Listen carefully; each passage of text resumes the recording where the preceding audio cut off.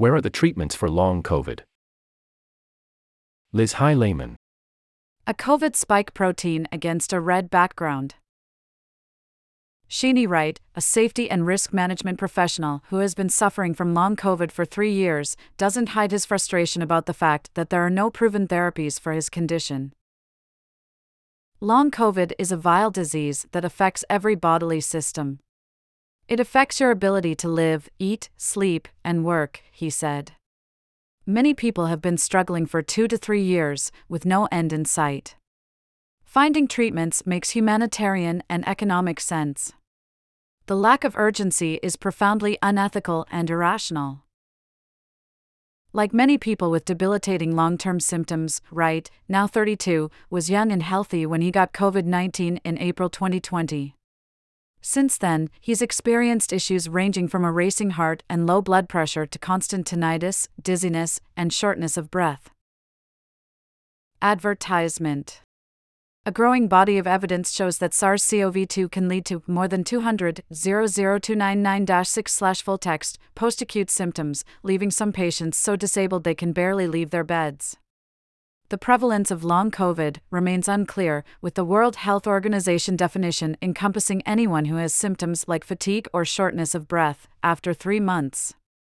But even if the fraction of people with persistent illness is small, that still could add up to millions of Americans, more than the 1.2 million people living with HIV. Scientists don't know why some patients with COVID fail to get better, though a number of avenues are being explored. The clues they have suggest that patients would likely benefit from pharmaceutical therapies, but without a known mechanism or definitive diagnostics, government agencies and pharmaceutical companies seem reluctant to develop and test treatments. That leaves patients like Wright in a terrible lurch. We've been knocking on the doors of every company.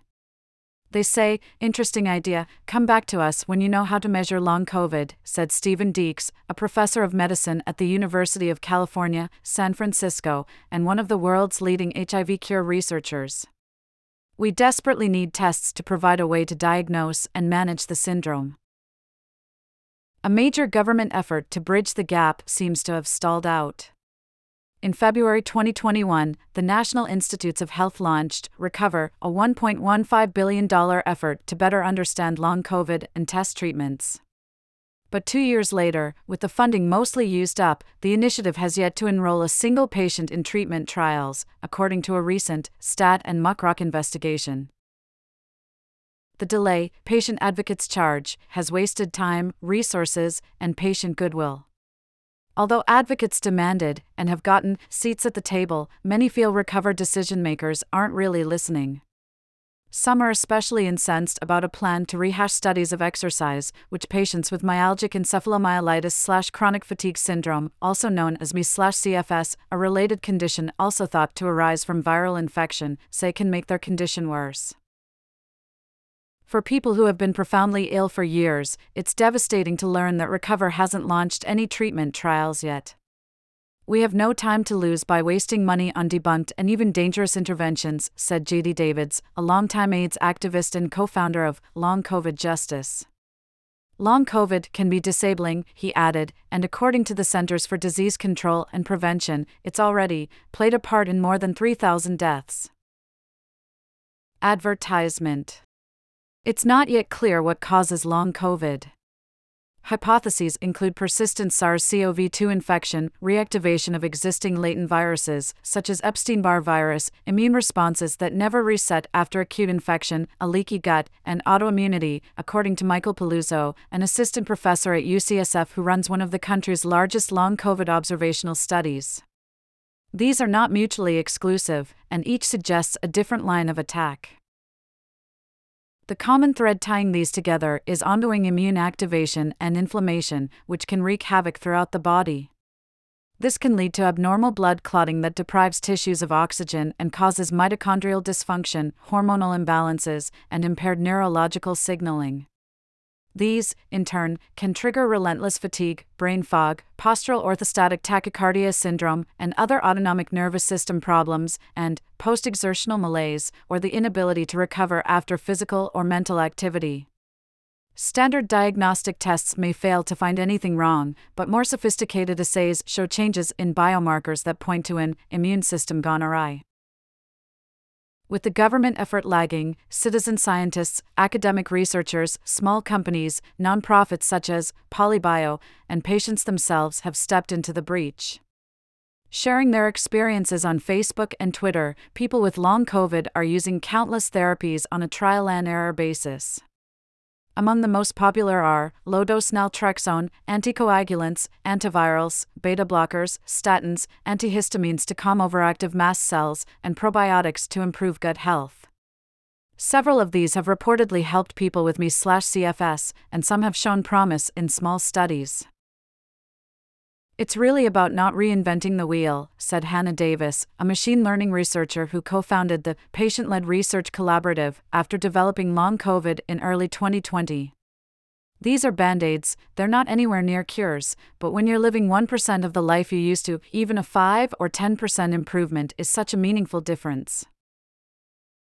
Therapies proposed by patients and researchers include everything from the abortion pill mifepristone and Viagra to repurposed HIV and hepatitis C drugs to psilocybin and natural blood thinners made from worms. But navigating these waters requires skepticism. For every patient who reports improvement, others say they saw no change or got worse. Long COVID symptoms can wax and wane, and without randomized controlled trials, it's hard to know who would have improved without any intervention at all, by simply waiting. Many drugs and supplements are cheap and generally safe, but some patients are trying more costly and risky therapies, such as blood washing, setting themselves up for exploitation by grifters and profiteers. The truth is, patients and clinicians are mostly flying blind, said Chris Madison, an assistant professor of machine learning at the University of Toronto who has been living with long COVID since February 2022. People are very desperate, and this makes us vulnerable to dangerous treatment fads. Patients are falling through the cracks and into the hands of unscrupulous providers. Advertisement. This is not the first time patients have struck out on their own. I don't blame anyone for reaching out in desperation to try things. I tried a bunch of stuff that didn't work. Veteran AIDS activist Peter Staley said of his early days with HIV. Combining hands-on caregiving, street protest, and insider negotiations, AIDS activists set up buyers' clubs for unapproved therapies, demanded research funding, and pressured the Food and Drug Administration to speed up the drug approval process. At an April 25 hearing, the FDA heard testimony from dozens of patients who described how long COVID has changed their lives, how much they needed effective treatments, and the risks they're willing to take to get them. Some think the agency should allow expedited access to experimental therapies, providing a much-needed layer of oversight and formal data collection.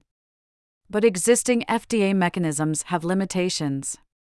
The emergency use authorization, invoked for COVID vaccines, applies only during a public health emergency. Under expanded access, also known as compassionate use, the FDA allows people with life-threatening conditions who have no other options to try experimental therapies that have been deemed safe in Phase 1 trials. The Right to Try Act, passed in 2018, lets patients obtain experimental therapies from drug companies without the FDA's permission. Accelerated approval is for therapies that have shown promise in mid-stage trials. For medications that are already approved, doctors may prescribe them off-label for other conditions. The FDA process can be slow and tedious, but right now it's not the main roadblock for long COVID treatments, according to Staley. AIDS activists won concessions from the FDA very early on and quickly pivoted to the core problem, which was that we really didn't have much in the pipeline that could save us, he said. When AIDS treatment activists offer advice today, it's please don't abandon the need for basic science and good clinical research. This suggests that what's really needed at this stage is more studies about the mechanisms underlying long COVID so scientists can test therapies that address specific problems. But suffering patients don't have time to wait patiently for more basic research, and some experts think we already know enough to move forward more quickly. In fact, testing treatments now could help illuminate why long COVID occurs in the first place. I'm strongly of the opinion that we don't need to know the mechanisms in play to figure out what works, and if something works for a lot of patients, that might help us understand the mechanisms, Davis said. You need a doctor who's on your team and who you feel like a partner with on this journey, not someone who thinks they know everything already. Advertisement. Akiko Iwasaki, a professor of immunobiology at Yale University School of Medicine, agrees. I'm a basic scientist. I'd like to figure out the disease before treating anything. But at this point, I don't think we have that kind of time or luxury. I think we have to start doing clinical trials and learning who benefits and how to improve these therapies, she said. The best kind of trial will not just look for symptom improvement but also look for biomarkers of responsiveness. Once we identify those, we could then go out and look for people who might benefit. Popular in technology. Don't freeze your eggs in your 20s. For example, several studies have found persistent virus, or viral fragments, in the blood and organs of people with long COVID. If patients improve after trying antivirals such as Paxlovid, that could confirm the viral reservoir hypothesis. Some people with long COVID report improvement after vaccination, and studying them could point the way to immunotherapies that mimic this effect. There are even lessons to be learned from the rare individuals who develop symptoms resembling those of long COVID after receiving COVID vaccines. If there's any silver lining to COVID, it could be a better understanding of the long-term consequences of viral infections, immune dysfunction, and other chronic conditions. In the meantime, as they watch their lives pass them by, desperate long COVID patients are not waiting for business as usual and are willing to roll the dice with unproven therapies. You feel as though you have no other choice but to buy medications on the internet and try things. The gaslighting, minimization of the disease, and the lack of urgency changes your risk calculus, said Wright. Many of the trials we see are enormously underambitious. Patients do not have decades. We don't even have 5 years. Without effective biomedical treatments, there is a high chance we will not get our lives back. We are literally pleading for help.